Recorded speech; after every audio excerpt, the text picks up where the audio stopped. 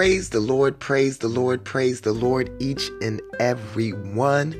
We bless God for you today. And we welcome you to this day that the Lord has made, and we shall rejoice and be glad in it.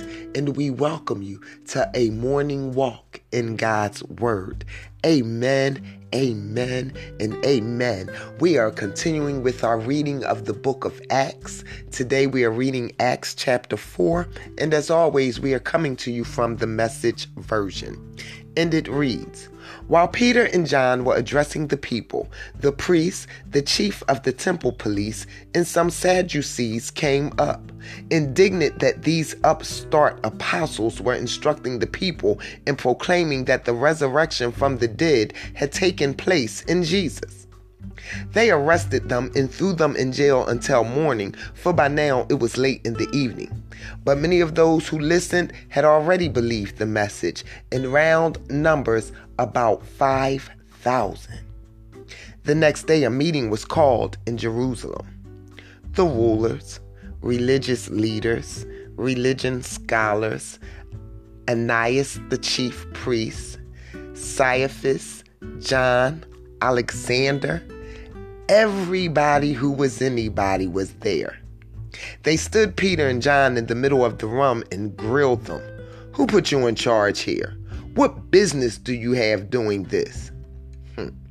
With that, Peter, full of the Holy Spirit, let loose. "Rulers and leaders of the people, if we have been brought to trial today for helping a sick man, put under investigation regarding this healing. I'll be completely frank with you. We have nothing to hide. By the name of Jesus Christ of Nazareth, the one you killed on a cross, the one God raised from the dead, by means of his name, this man stands before you healthy and whole. Jesus is the stone you masons threw out, which is now the cornerstone. Salvation comes no other way. No other name has been or will be given to us by which we can be saved, only this one." They couldn't take their eyes off them. Peter and John standing there so confident, so sure of themselves. Their fascination deepened when they realized these two were laymen with no training in scripture or formal education. They recognized them as companions of Jesus. But with the man right before them, seeing him standing there, so upright, so healed, what could they say against that? They sent them out of the room so they could work out a plan. They talked it over. What can we do to these men?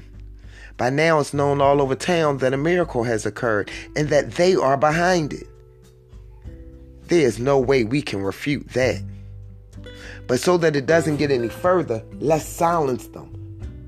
Let's silence them with threats so they won't dare to use Jesus' name ever again with anyone.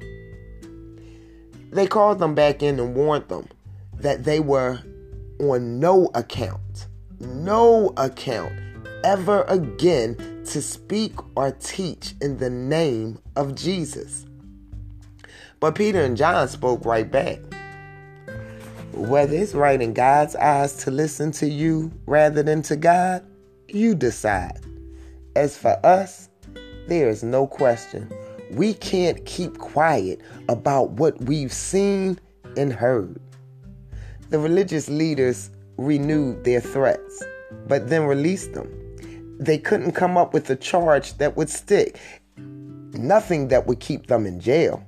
The people wouldn't have stood for it. They were all praising God over what had happened. The man who had been miraculously healed was over 40 years old. As soon as Peter and John were let go, they went to their friends and told them what the high priest and religious leaders had said. Hearing the report, they lifted their voice in a wonderful harmony in prayer. "Strong God, you made heaven and earth and sea and everything in them. By the Holy Spirit you spoke through the mouth of your servant and our father David. Why the big nose, nations? Why the mean plots, peoples? Earth's leaders push for position. Potentates meet for summit talks.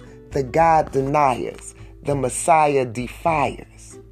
For in fact they did meet, Herod and Pontius Pilate, with nations and people, even Israel itself, met in this very city to plot against your holy Son, Jesus, the one you made Messiah, to carry out the plans you long ago set in motion. And now they're at it again. Take care of their threats and give your servants fearless confidence in preaching your message as you stretch out your hand to us in healings and miracles and wonders done in the name of your holy servant Jesus. While they were praying, the place where they were meeting trembled and shook. They were all filled with the Holy Spirit and continued to speak God's word with fearless confidence. The whole congregations of believers was united as one heart, one mind. They didn't even claim ownership of their own possessions. No one said, "That's mine, you can't have that."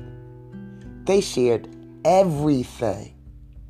The apostles gave powerful witness to the resurrection of the Master Jesus, and grace was on all of them. And so it turned out that not a person among them was needy. Those who owned fields or houses sold them and brought the price of the sale to the apostles and made an offering of it.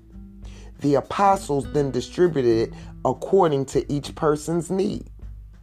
Joseph, called by the apostles Barnabas, which means son of comfort, a Levite born in Cyprus, sold a field that he owned, brought the money, and made an offering of it to the apostles.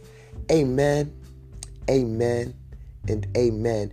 We have read Acts chapter 4 in its entirety, and we know that the word of the Lord is already blessed. So we challenge and charge you today that you go forward in the name of Jesus and have a blessed, prosperous day on purpose.